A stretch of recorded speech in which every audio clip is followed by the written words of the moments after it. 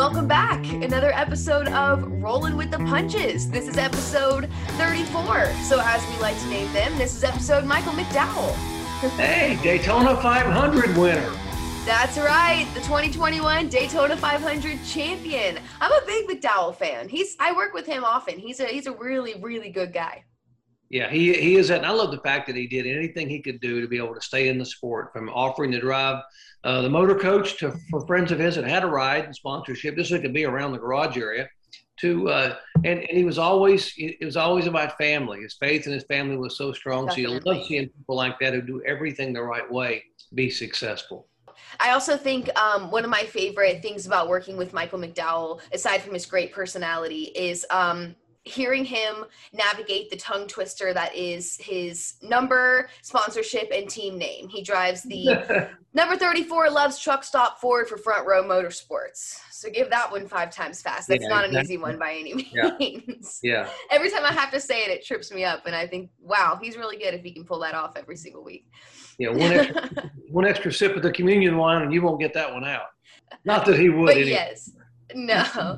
Yeah. But yes, episode 34, as usual. Hello, I am Jesse Punch. This is my dad, Dr. Jerry Punch. We're here to talk some NASCAR, some awesome current events in the sport that came out this week. And then, of course, Phoenix recap, looking at Atlanta. Dad, we were just talking about it. It's going to be really, really hard not to talk all about dirt and all of the big announcements that have come out in anticipation for 2 weeks from now. But we'll try to save it as much as possible because next week's episode is going to be chock full. But, you know. Yeah, it's tough. I'm getting excited. Yeah, exactly. Gosh. I'm getting excited. Well, Dad, I don't know if you saw this, but right before we started recording here, Nashville Superspeedway put out a tweet saying that they're adding additional grandstands for that Father's Day weekend events of racing because of overwhelming demand of ticket prices. Yeah, I mean, I love that place. Gosh, I can't know. I don't remember how many. I did truck races. I think Xfinity, I did a number of IndyCar races there, but none of them had the crowds that you would expect with a Cup race. And I know, and here's the best part, Dale Jr., when I did his podcast, the Dale Jr. download a couple weeks ago, he talked about how we were just talking off camera about how that's the first race for NBC. And everybody's so pumped to get there and so excited to get there. And plus the fact, he loves Nashville anyway. He's a Nashville Fairgrounds fan, but obviously just being able to know how avid and how loyal the Central Tennessee fans are to NASCAR. It's going to be, he thinks the response is going to be overwhelming. Well, he was right because they're having to add grandstands. Yeah, it's honestly going to be such an awesome weekend of events. And you talk about the whole Nashville community. Well, obviously COVID kind of putting a wrench in things for the end of last season. But now with the end of the season banquet in Nashville, I really think it's great to kind of see that all kind of coming back together and rallying around that community that does have such a fandom for NASCAR. I think there's a lot of really good things for that area in the upcoming years. Yeah, and not to brag on Tennessee, but, it was Tennessee and Bristol Motor Speedway that basically showed a lot of people last spring. We were in the middle of the pandemic and people were saying, well, can you have an event? Can you get 30,000 fans in there in and out safely? Will they social distance? How does this work? And they were the litmus test. And now it's the state of Tennessee, different company, but at Nashville Superspeedway, it's going to show the way. But exactly. I mean, people, by the way, those major league sports, they learn from NASCAR. They learn from NASCAR how to handle the pandemic and the crowds. So you're talking about breaking news this week. I do want to quell a rumor. There is a rumor out there that because of how much people have learned from NASCAR, that the NCAA is considering maybe next year playing the first and second rounds of the NCAA basketball tournament on dirt. But that's not true. I was so confused as to where you were going with that. That's really good. I really was genuinely so shocked as to where you were going with that. Yeah, well, I love it. Even though they like to learn from NASCAR, they're not going to play on dirt. However, I would encourage them maybe to bank both ends of the court, maybe 18 degrees or so. Wouldn't that be cool? You have to run. Yeah, that would. Talk about March Madness. That would definitely be a way to step up the game, no doubt. I love it. That's so fun. At a 45. I love it. You had me. Oh, man. But yes, I am very excited to hear that. It's awesome news for Nashville Super Speedway. A great way to enter back into the sport. Looking forward to that. Also, awesome news, Bubba Wallace, next gen car testing at Richmond. He put out a pretty funny tweet. He said something about, sorry to break it to you, but I did bring back the car in one piece or something. A lot of people giving him a hard time saying, don't wreck the next gen car. Don't poke the bear, Bubba. Hey, exactly. I'm and that team's going to get there. By the way, that the 2023 will, yeah, no doubt. I'm excited about the next gen car that they're testing. The more and more I hear about it, the more excited I get. But, I'm just going to be, the elephant in the room is the fact that we're seeing such great racing now this year with this car we have. And this car we have, we finally gotten it, a lot of people have worked so hard on the rules and the leadership. So we finally got this thing where it is with the rules packages, with the high downforce, low horsepower, and the high horsepower, low downforce package so well that, and I hate to see it change, but this new car is going to offer so many other options in terms of drivability.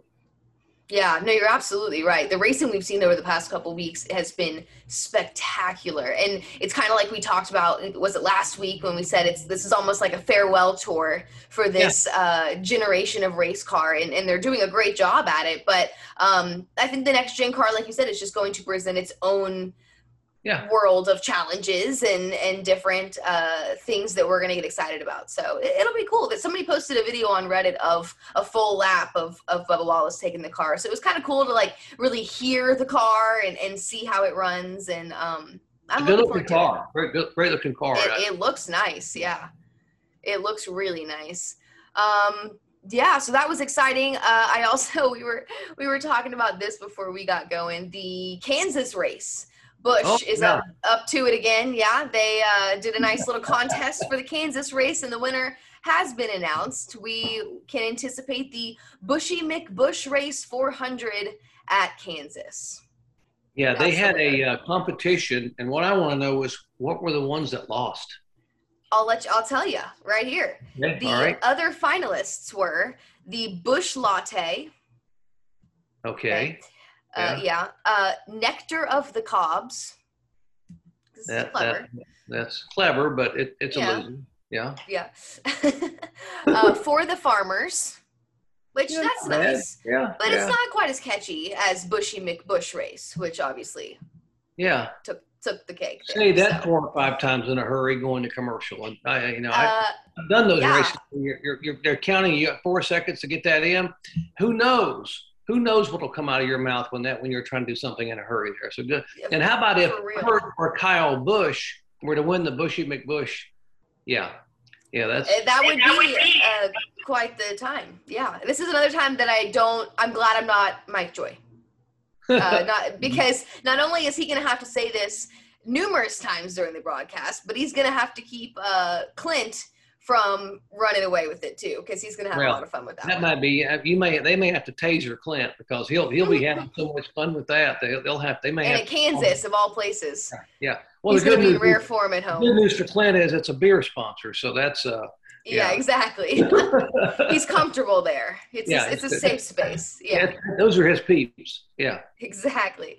I thought it was funny though. People on Reddit were talking about how this name is just so ridiculous. But everybody's like, did we forget that we had the SpongeBob SquarePants 400 at Kansas a few years ago? Yeah. And other people were listing out different, names, like the ones at the Brickyard obviously are always so long and extravagant, like the 2019 Big Machine Vodka 400 at the Brickyard presented by Golden Corral. Right. Wow. We miss anything there at all? Yes, right. Just add an underwear. I mean, you're good there. I mean, that's the whole department store. You're sponsoring that race. Yeah. How about the 2016 Crown Royal presents the Combat Wounded Coalition 400 at the Brickyard?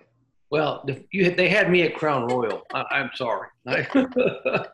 Yeah. I just thought that was so funny. Everybody was spitting out their favorite race name, saying this Bushy McBush race is ridiculous, but lest we not forget, we have had some pretty ridiculous race names. Yeah, exactly. Well, Dad, let's talk some Phoenix. Phoenix was spectacular. Like we said, we've seen some awesome racing the past couple weeks, and I mean, going into that, I could have told you those restarts are going to be phenomenal. But I just love watching any racing at Phoenix, especially those restarts. So no trucks. Austin Cindric, second win of the season, second oval win of the season, I might add. And how good was those final 4 or 5 laps? A restart, and I love, Justin Allgaier got on the radio and he's running second. He said, "Guys, this could get really ugly." Because he had not been able to he could start out with Cindric. Cindric would pull him by 3 or 4 car lengths after 4 or 5 laps, and so Allgaier knew he had to pull a Hail Mary or something, and so they knew it was coming. And I give him credit. He said he called the shot. I mean, it was Babe Ruth. He pointed to center field and said, "Here he comes." So he on the restart he made a move so to the outside while they were going 4 wide. They do the shortcut down through the infield there on the apron, right, which is wild. And he gets the outside there, yeah. He just couldn't, because he was above the PJ1, the traction compound. The car bounced off the wall. He damaged it. But hey, he was up there giving it the college try. So good for Justin Allgaier. I think he ended up still getting like a 7th or 8th place finish. So he got a good finish out of it. But here's the cool part is people were slipping and sliding everywhere. These are experienced drivers. Justin Allgaier, one of the most experienced drivers in the series. And one of the most popular and well-liked drivers. But these guys are sliding everywhere trying to win a race. And who dodges everybody? Little Ty Gibbs comes through there. He wins the ARCA race. He finishes second in the 2 Xfinity starts, whatever. He's got a first and a second. Is that right? I mean, holy cow. Yeah, I mean, worst career finish in the Xfinity series for Ty Gibbs. That's tough. How good is that? Yeah. For real. I mean, I said it this week on the Pace Lap. Watching Ty Gibbs and Austin Cindric battle it out in the final few laps will never get old. That will never get old watching that, because the talent in that series and between the two of those drivers is just amazing. And I am so excited to see what Ty has for us this season. And that's coming off of an ARCA win the night before. Yeah. I mean, I've never talked to Ty. You've interviewed Ty and talked to him, but I've known, Austin Cindric since he was just starting in racing. I've known his dad for so long, and such a wonderful guy he is, and he was a great athlete. But watching Austin come up through the ranks, and he's so mature. Both these kids are so mature beyond their years, so poised and so composed. Now Austin's a big, tall guy. He could play basketball for Indiana, for the Hoosiers, because he's in Indiana. Which nowadays so could you and I. But then again, he's quite the athlete. But like Ty Gibbs. He looks like you want to put him on your lap and read a story to him or something. He's just a little guy, but he's so sweet and so talented and so composed, and it showed in what he did. He won the Xfinity race, and then he comes back and finishes second, and people are going everywhere. They're left and right, and he dodges through there. I mean, I can't imagine, how proud, Coy, Joe, the whole family have got to be for that young man, and just, that kind of success early on. And he just seems like, okay, it's a little bit like the Chase Elliott. Okay, I've accomplished something, but I've got a long way to go. I got a lot to learn. It's just so level-headed, that you love to see that in a young driver. Yeah, and which I'm sure is hard to be when you find such immediate success so early on. It would be, I can imagine, difficult to have such a level-minded way of thinking, to say, okay, even though I've started out really strong, I still have to recognize that I have a long way to go and a lot to learn. And I love that you use the word composed, because I think we talked about it 2 weeks ago, I believe, just about the pushback from certain fans to Ty Gibbs, especially prior to that first Xfinity Series win. They felt like he was too immature, and then when it came to the media side of things, and that he wasn't always the best at expressing his emotions. But you talk about composure. Doesn't matter how composed you think he is outside of the race car. There is no arguing that kid is cool as a cucumber behind the wheel, because now that we've seen him, what he can do here at Phoenix, and the juxtaposition of that and watching him wheel it on the Daytona road course, we know how much composure you have to get through those final laps in a road course with Austin Cindric on your bumper. I mean, he has shown that he is a wheelman hands down, and doesn't have that same rookie angst behind the wheel that you question, oh no, is he gonna let his emotions and excitement get the best of him? He's got it handled. When I was his age, I was just trying to, pass tests in school and make it to football practice. I wasn't Right. doing anything in public that required me to, you know, but holy cow, I'm so impressed with those kids. So the Xfinity race set the stage for what was going on at Phoenix, and for the Cup day, which you think about it, Joey Logano had won this first Cup race at Phoenix a year ago, and then Chase Elliott comes back and wins the championship there, in the finale. So everybody wanted to go to Phoenix and run well. They wanted to run well because it sets up what's going to happen later in the year, and maybe as an omen for what's going to happen, when they go back there in November for championship week. Right. And it was funny because, Martin Truex Jr. obviously getting the win on Sunday, his first win of the season and first career win at Phoenix. But I loved his post-race. He said, I wish it was November, though, which I thought was good because obviously that's when you want to get a win at Phoenix because hopefully you're fighting for that championship. But and it was funny. He said something too about it. It's been forever since we've been to Victory Lane. His last win was in Martinsville last June, which to some drivers is forever, I guess, if you're Martin Truex Jr. But It was kind of cool that win at Martinsville was a first career win in Martinsville, first short track win, and now he's kind of picked up another resume builder there at Phoenix. One of the great things about Martin Truex Jr., aside from the fact that he's just a great human being, and he's just, if you had to pick one guy to be in a foxhole with that you said it, that you knew was going to fight to the last breath for you, with you, it'd be someone like him because he doesn't get rattled. And early in that race, and he bounced a car off the wall. He bounced his Toyota off the wall and scraped it up. He didn't lose his composure. He wasn't screaming, yelling, pointing a finger at people. They came down pit road. They made some adjustments. He went back out and he drove it, and he ends up winning the race. That composure, some other people, even veteran drivers, would have lost it. They would have been angry at themselves. Some would have been angry at their crew. Some would have been angry at the wall. But they would have not been able to focus. Yet here Truex gets it done. I know his dad. I've known his dad really well because his dad was a racer in the Busch North Series, and his dad was that kind of very composed individual, focused, business-like approach, and just a good guy inside. And he said, my job is to get from A to B. If something happens halfway there, I got to handle it. And I think that says a lot about Martin Truex, and it thrilled to see him get that win. So now, how about that? 5 different winners, 5 races, 5 winners. Yeah. And let me ask you this. If you would have told someone at the beginning of the year, after 5 races, that Hendrick Motorsports would have 2 winners and neither one of them would be Chase Elliott, or if you would have told someone that after 5 races, Joe Gibbs Racing would have 2 winners and neither one of those would be Kyle Busch or Denny Hamlin. Now, how about that? I don't think I would have believed you if you'd told me that.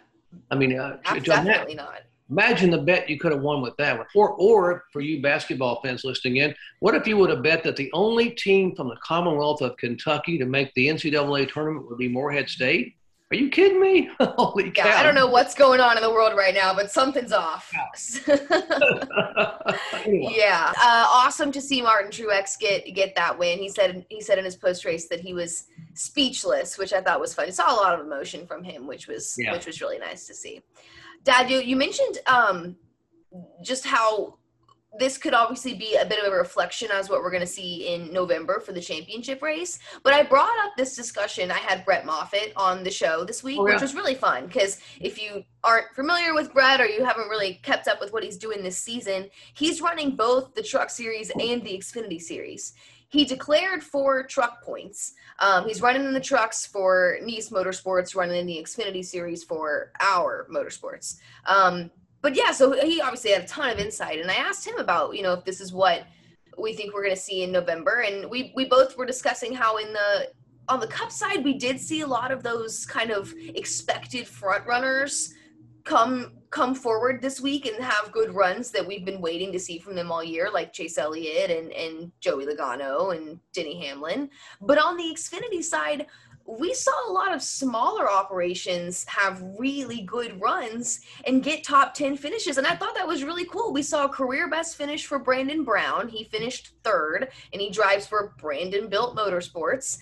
Career best finish for Bailey Curry. He drives for Mike Harmon Racing. He finished 7th. Brett Moffitt, obviously, for our Motorsports in 9th. And then Jeremy Clements finished 10th for Jeremy Clements Racing. So all of these self-owned race teams had top 10 in some career best finishes. And I thought that was really, really cool.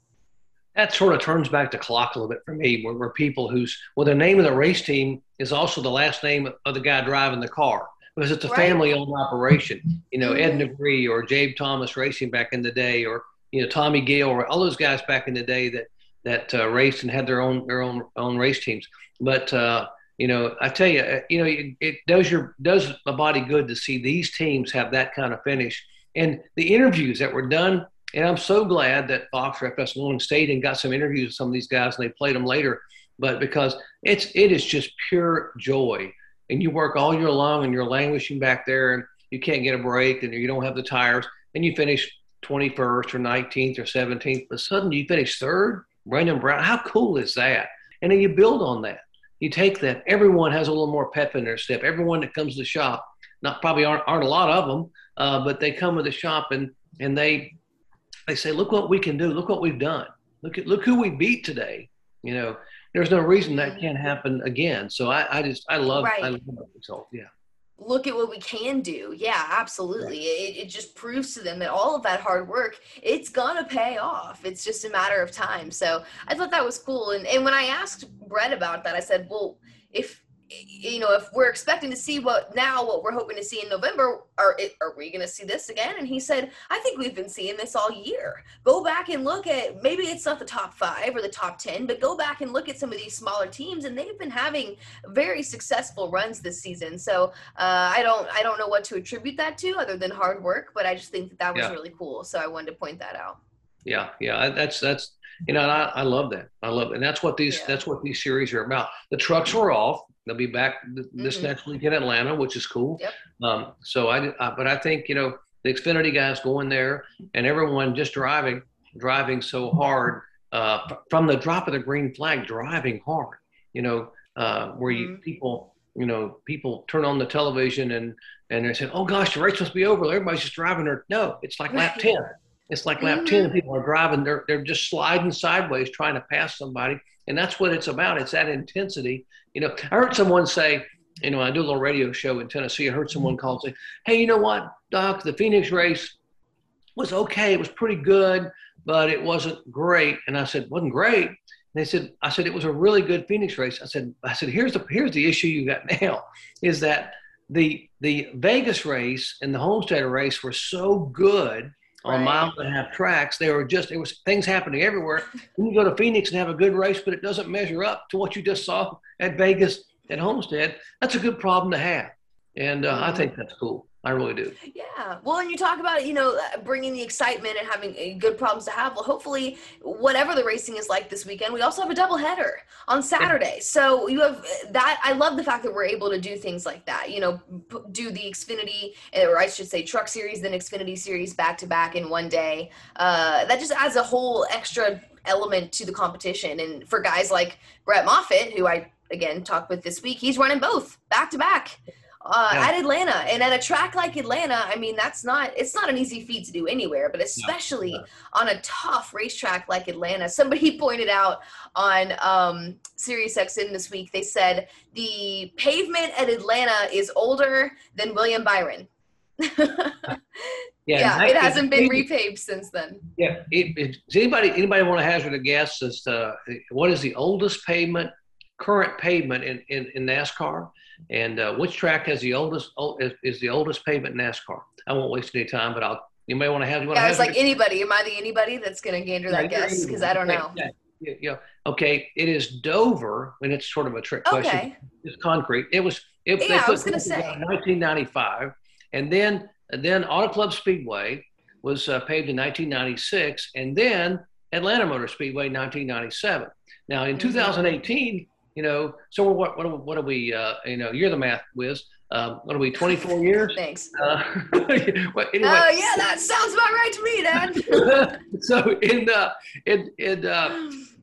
2018, 2019, the Atlanta Motor Speedway was thinking of repaving the track, and the driver stepped in and said, no, don't. It's perfect for racing. I mean, the surface is worn.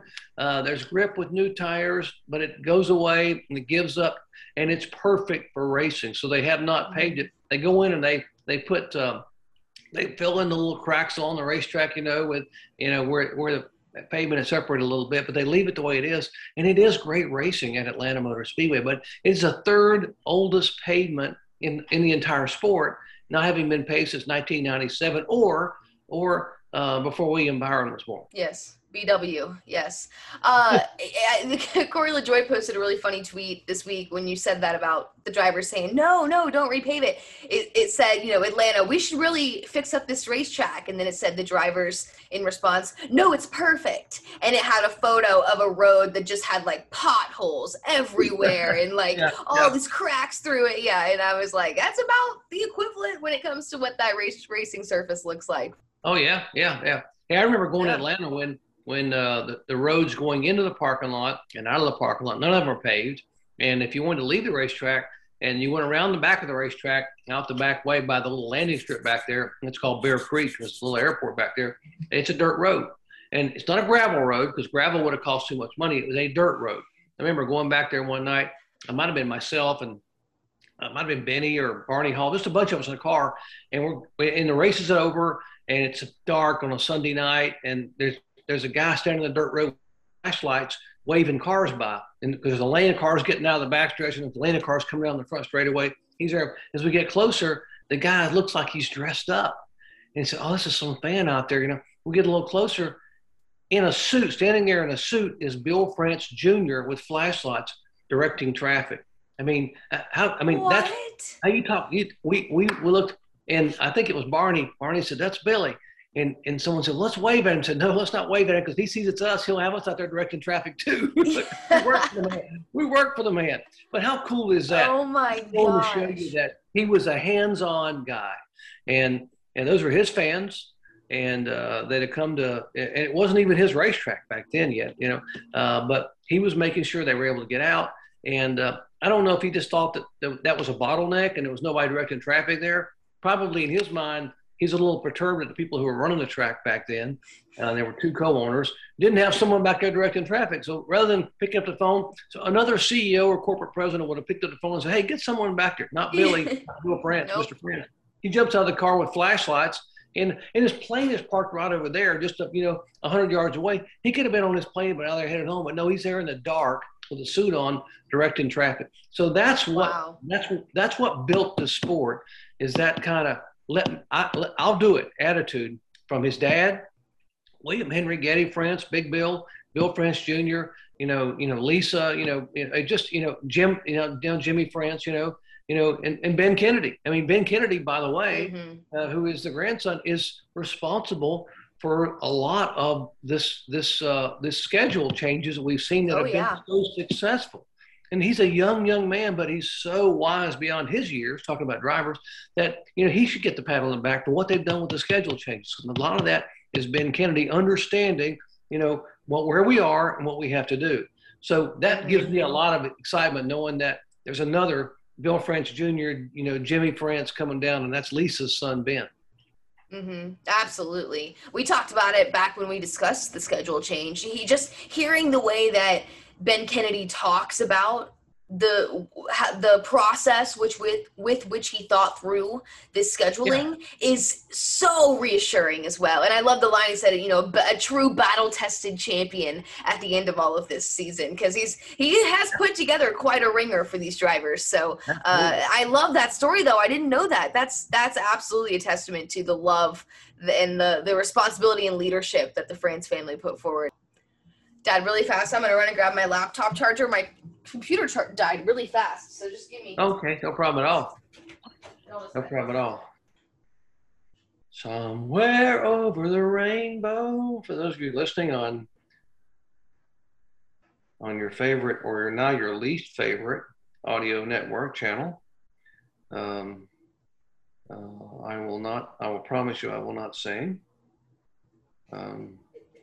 or dance. I don't know. I might not mind to see you bust out a dance move or two. Yeah. I should have taken longer to get my charger. Yeah, if my back were feeling better, I'd do the worm all the way across the room and back. But I'm Oh warmed shoot, up. I hate you're not feeling Not well. warmed That's up. tough. Yeah. Oh my gosh. Okay, let's talk Atlanta. Oh wow. That was a bad one, but that was a good one. That was better than your Bee Gees joke last week. I'll give you that. I'm still hanging on to that one. Yeah. I should have posted that on Twitter. Who the Bee Gees were, really. Is it too late? Yeah, I might still post that on Twitter. Okay. People need to see that. You're right. It's my fault for not knowing the Bee Gees. That one's on me. Yeah. Oh man, Dad.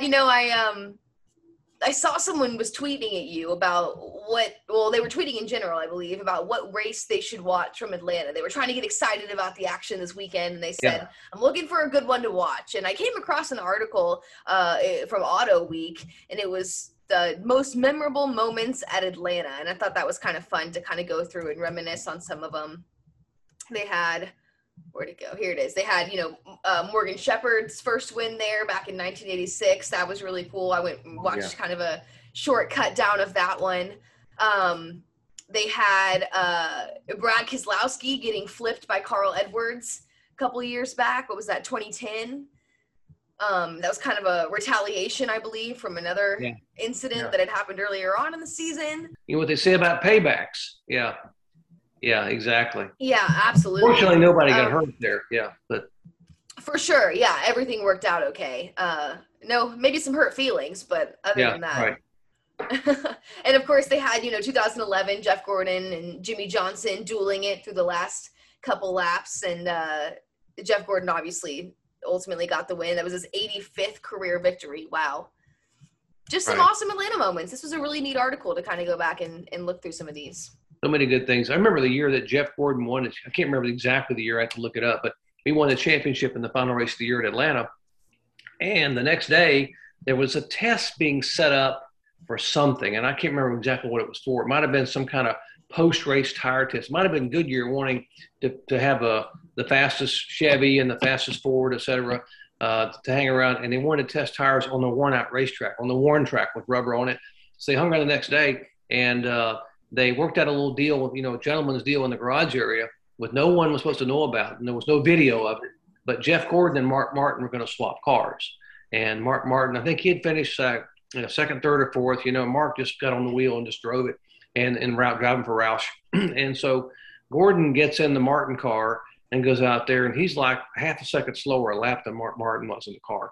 And he comes back. He only runs like 4 or 5 laps and comes back in. Gets out of the car, and he's sweating, like crazy. His eyes are big as saucers. He says, holy cow, that's a handful. That car is all over the place. And what did you guys do with that car? And the crew says, that's nothing. That's the way Mark drove it. That was as close as we could get it yesterday for the race. Mark drove it just like that and finished second to you. And then he said, holy cow, you go in the corner, and it's going to go left, it's going to go right. You get in the throttle, and it goes, man. Doesn't. So then, so Gordon said, I'm done. My 4 or 5 laps. I'm like, Martin got in Jeff Gordon's car, goes out there and ran like lap after lap after lap. And he was running laps as fast, if not faster, than Gordon was in the car. And so Martin comes down pit road and sat there in the car, and they went up to him and he shaking his head. So you got to be kidding me. He said, I got to try to beat this every week. This car drives like a Cadillac. You sit there, you just turn it, you hit the throttle, and it's like a rocket ship engine. Just holy cow. I mean, it's but they kept it quiet for a long time, and then finally, they told some of us about having. Of course, now Mark later in his career got to drive for Hendrick and ran well and he won 5 races that one year. But and this is nothing against Jack Roush, because to show you that there was a big discrepancy in the handling of those cars, especially at a place like Atlanta where speed is so critical. And Mark Martin was just a wheelman. And no wonder he won all those IROC races and IROC championships, because he'd just get up and he'd get up and he would will that car, to the front. But anyway, a favorite Atlanta memory after the race was those 2 guys swapping cars. I love that. That's a fun story. I've never heard that. That is really fun to think about how drivers really don't know what the other competitors are feeling within their car. They only know what they have, And sometimes that's a good thing, apparently, because then they're going to be thinking about what they're racing against. I forgot to mention this one as well, which is cool. And Kevin Harvick actually tweeted about it this week when he beat Jeff Gordon for his first win at Atlanta. And he tweeted something saying, I wish I had known how big this moment was in the moment or something like that. And I just thought that was really neat. Yeah, it was almost like Kevin, everybody was so emotional because he was, we had just lost Dale a few weeks before. Mm-hmm. And Kevin's in the car and he beats one of the all-time greats in Jeff Gordon by inches to the line. And he gets out of the car and it's almost like Kevin was a deer in the headlights. He knew everybody was upset. Here's Chocolate Myers and all these men's men standing there crying with tears, children, so everybody with tears rolling down their face. So they're thinking about Dale, especially his fans. No one left. Everyone standing in the stands, holding up 3 fingers, even though the car had 29 on it at that time. I just think, and I don't think Kevin, and it almost wasn't fair to him. I don't think he really understood because he really didn't know Dale like others did. He was a newcomer to the deal. And now obviously he made it a point to learn as much as he could about Dale. And then the more he learned, the more emotional it got. And in hindsight, you go back and think about that, but it was almost like, holy cow, he wasn't prepared to have to, and he was, trying to answer the questions and what this meant because, he didn't get it, but what an omen that was, getting that win, beat Jeff Gordon, considering what was going to happen in the future for Kevin Harvick and his career.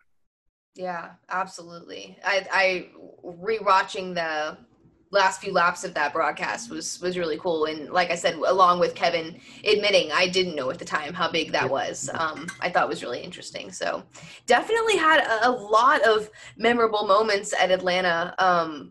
We talk about Dale Earnhardt. I would go back to where I started this conversation with the tweet. The man asked what race he should watch, and he ultimately settled on the 1988 Motorcraft Quality Parts 500 at Atlanta, which was Dale Earnhardt's 4th win at Atlanta. And I read today, Dad, that was his first win in the number 3 black Chevy, and that kind of started that era of paint scheme as far as winning goes. So first time that car was in victory lane, I think that's really cool to think about. And I know that you obviously were in the booth for that race, and that was a pretty big and exciting race for you as well. It was, back then Atlanta, there were 2 races a year at Atlanta, and the first race of the year was normally carried by ABC Network, and then ESPN would do the finale of the year, the championship weekend.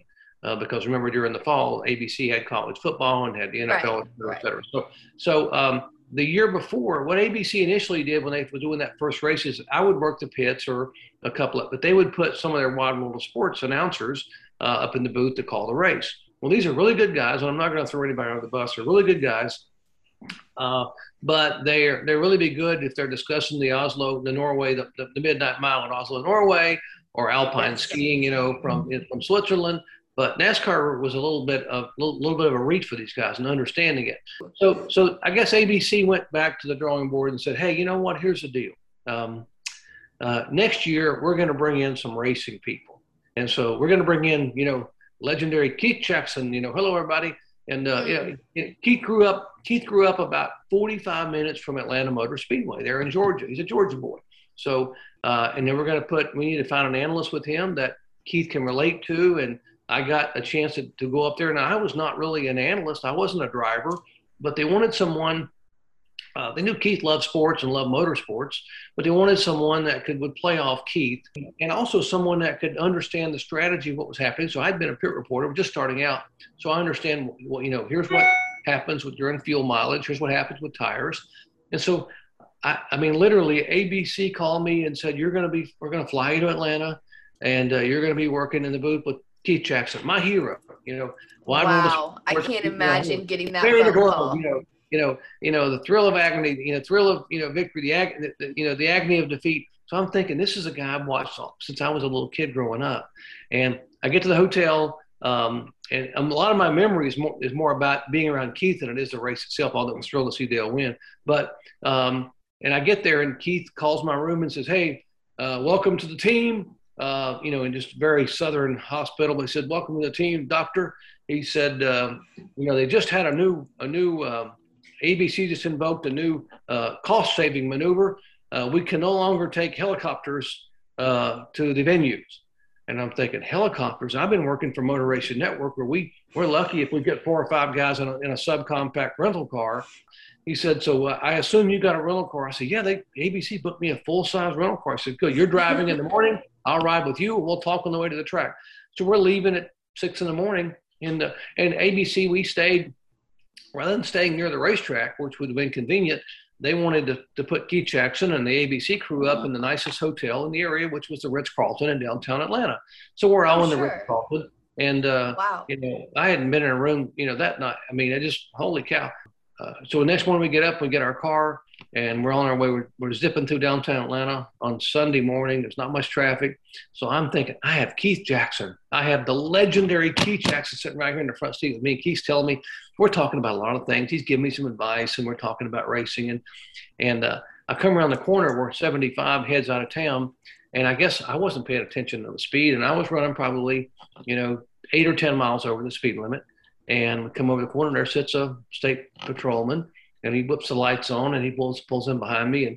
And I'm thinking, holy cow, I've gone through college, I've gone through medical school. Gosh, I've never had a speeding ticket in my life, and I'm going to get a speeding ticket. So I pull over, and Keith says to me, doctor, not to worry. He said, we're in this great state of Georgia. He said, here's what you do. And we're slowing down, and the guy's lights are, he said, here's what you do. He said, as soon as you get to a stop, you jump out of the car, you go into the back seat, and you reach in there and you get that mustard yellow jacket that says Wide World of Sports on it. And you put that jacket on and you walk back there, and he'll get out of his car and he'll look at you. He'll look down at that jacket and see that label that says ABC's Wide World of Sports. He may ask you, what are you doing here, son? And you'll say, well, I'm getting ready to do that race. And that's Keith Jackson sitting in the front of that car up there. and he'll get in his car and drive off. Well, I said, hey, that sounds pretty cool. So I get out. We get stopped and get that yellow jacket on, go back there. And this trooper gets out of the car. He looks like Sergeant Carter on Gomer Pyle. He has that big hat coming forward, and the strap is cutting into his chin like it's bleeding. And he's riding. He wasn't playing around. No, he's not. He looks like, and he's writing in his book. And, and he said, yeah, how fast you were going. I mean, it's like no small talk. He hadn't looked up yet. He's writing my tag number down. So, and so he's in the middle of filling out this ticket, and I'm trying my darndest to get that jacket down there where he can see that jacket. I'm pointing to that patch and stuff. He did not care. He looked up, ripped that ticket off, handed it to me, and I walked back and sat down in the car, and Keith handed it to Keith. Keith said, you got a ticket? I said, yeah. He said, did you do what? I said, I did everything that lay on the floor, on the ground out there, Keith, for him to see that Wide World of Sports logo. And he said, he didn't stop. I said, he was adamant. I said, I was polite to the man. I said, I got a ticket. I guess I got my first speeding ticket. And Keith was steaming then, so we get to the racetrack. Keith goes to one of our security guys for ABC. Anytime ABC did anything in Georgia, whether it was a Georgia football game or a race or whatever, they had one of the top guys for the state police there as our security. We ran the security detail. So Keith goes over and shows him his ticket. Said, one of your finest just gave the good doctor a ticket here on the way in this morning. And he said, wouldn't even look up and see his jacket. They wouldn't let him even say a word. And the guy says, well, let me see and he looks at the ticket. He said he's a former Marine Corps drill sergeant. And he said, this guy would write his own mother a ticket if she was going a mile over the speed limit. So you got no shot of me talking to this guy about giving you a hand. He said, you got the wrong officer. Yeah. I got the wrong dude here. I said, I didn't get to mention Keith Jackson. I didn't get one single Whoa Nelly out of there. And he just kept writing. So anyway, Well, one single Whoa Nelly. Whoa Nelly, or a little bulldog at him. But we got to the track and had a great show, and working with Keith. You learn so much, just the composure, the calmness, one thing he stressed with me was to be a young announcer was vocabulary. He said, I grew up in Georgia, and he said, you can't sound like you're from Georgia. It's okay to use some slang terms, but it's really important to have a vocabulary. And he said, I got some advice years ago about grabbing a Reader's Digest and going to the vocabulary section and learning words. And he said, that's what I'm going to give to any young announcer I work with is it's important, now he gave that same advice a year later when they moved us, our whole ESPN crew over there. And I was working pit road as a pit reporter, and we had Benny Parsons up there, and he gave Benny that advice. And Benny actually got a subscription to the Reader's Digest, and he would go to the vocabulary and he would get some $25 word that he would use it every telecast, supercalifragilisticexpialidocious. Whether it had any application to what was happening, and we were calling You'd find a way to fit it in. We'd find a way, You know, That's awesome. and we'd look at Benny and he'd bring that word out, and we'd think it, and we'd go to commercial and I'd say, what does that mean? He said, I don't know. I learned it at Reader's Digest, but anyway, Keith Jackson said so. Keith Yeah. Jackson said, go learn you some words there, Mr. Benny Parsons, and get you some big old words. But yeah, working with Keith That's awesome. Special, and it started a friendship. And over the years, and getting a chance to work a little bit of football with him, but he was the best, and he was as big a person, a big-hearted a person you'd ever want to meet. As much as he was on television, he was such a huge presence. And he might not have known a whole lot about that, what was happening in NASCAR, but it didn't make any difference, because when you heard that voice when ABC came on the air, you knew it was a big show because Keith Jackson was there. So yeah, that was pretty cool. In spite of the speeding ticket. Aside from the speeding ticket, of course. Well, and how neat is it, just the timing that all of that worked out for you to get a phone call that you're going to get to go work this race with your hero. And then that was Keith Jackson's last NASCAR broadcast for ABC. So just the way that all kind of fell into place is really cool. That's a neat story. It was. And I just, I'm so thankful, so thankful. Those moments that come by. And like Kevin Harvick talked about that win at Atlanta, he had no idea that day the impact of that moment. I had no idea that day the impact of standing beside Keith Jackson, one of the all-time greats. I've been blessed in my career. I don't mean to wander, but I've been so blessed in my career, Jesse, to be around a Keith Jackson, or to sit with people in a moment in time, sitting with Arnold Palmer at his office on Bay Hill at the golf course, and sitting and just having breakfast and talking, or sitting with Muhammad Ali in a casual, not with the Muhammad Ali that's doing all the hype and doing all the shtick, but the real Muhammad Ali talking about what was important in life. And those kind of moments, I'm thinking, I want to pinch myself. I'm a country boy from the rural mountains of North Carolina, whose mom and dad worked 2 jobs each for us to make ends meet. And here I am, on Wide World of Sports, or here I am with Keith Jackson, or here I am sitting there doing a sit down with one of the all-time greats, Arnold Palmer, or Muhammad Ali, or Wayne Gretzky. I just, I feel so fortunate. And I wish now, I did appreciate where I was, but like Kevin Harvick, now, later in life, I wish I would really have appreciated it more. And I wish I'd have had a phone back then that had capability of taking pictures. I would love to have more with those people that I was talking with. Yeah, it really is a good lesson on appreciating the moment and really just taking it all in. Yeah, definitely. Absolutely. That's a really neat story. I love getting to hear more. I'd heard you tell me in the past about getting to work with Keith Jackson, and I just always love hearing more about especially advice, from the greatest of greats in broadcasting, and then getting to hear these pieces of advice, like having vocabulary get passed down, I think is really important to share. So Keith Jackson said something that, about, a good announcer knows when to talk, but a great announcer knows when to shut up. And that's important, because if you stop talking, then suddenly you're building the moment. And if you keep talking, if you talk wall to wall to wall to wall, then it becomes noise. And I thought that was great advice from someone like Keith, who understood if you want to get a message across, you whisper, because people will listen when you whisper. Or you stop talking. Suddenly everyone will turn and say, and can't wait for your next word. Keith Jackson taught me a lot. That's really cool. It makes me think about, the potential for who are the next moments like this, the next greats in the broadcasting realm of things that we'll be talking about, many years from now, and looking back on what we learned from them throughout this era, which is neat.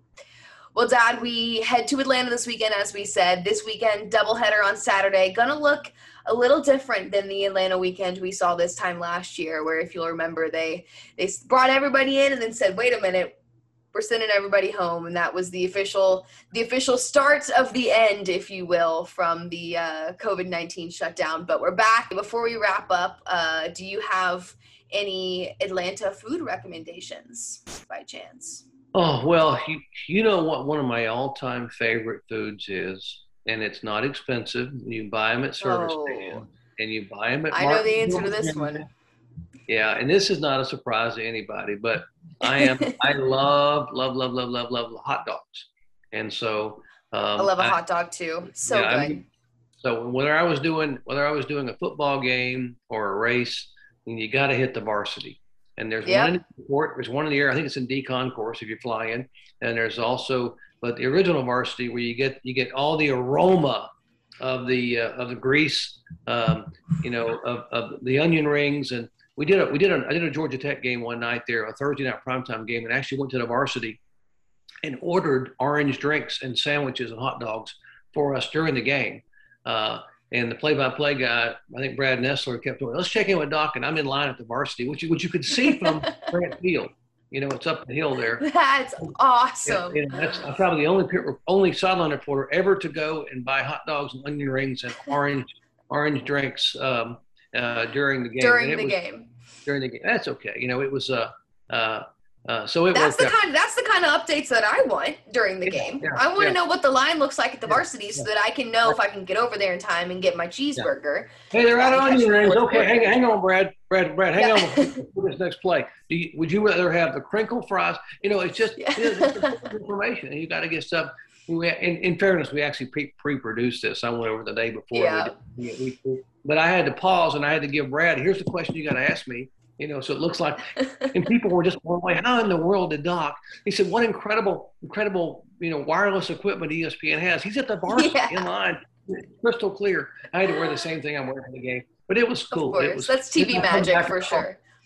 Yeah, we came back at a commercial, and I'm standing on the sidelines with a half a basket of onion rings from the varsity, which we had saved. But still, it's just it was hard, by the way, to save a half a basket of onion rings. I can imagine. Yeah, no, that's a great pick. I like that pick a lot. I hadn't been to the varsity until I was in college, and Austin took me over there, and it's a fun experience. Definitely try to go to the one in downtown Atlanta if you can. So yeah, it's cool. It's the whole soak it up. No pun intended. It's the atmosphere of being there and go hungry because you're gonna want to eat a couple different varieties of things. Oh yeah, you won't leave hungry by any means. No, Definitely.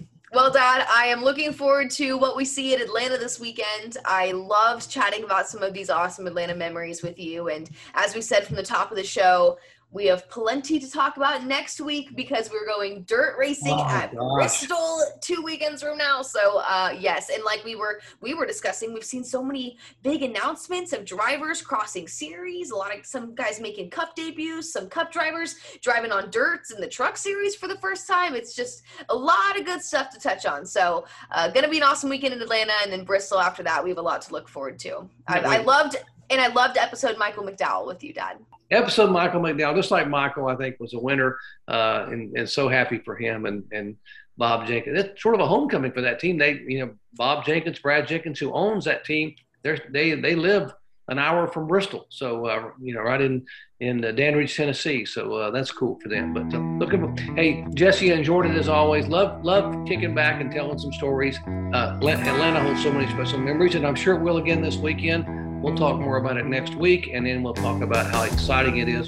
For the first time in 50 years, NASCAR gets back on the dirt, and can't wait, Jesse. So, hey, love you, sweetie. I love you too, Dad. I'll talk to you next week.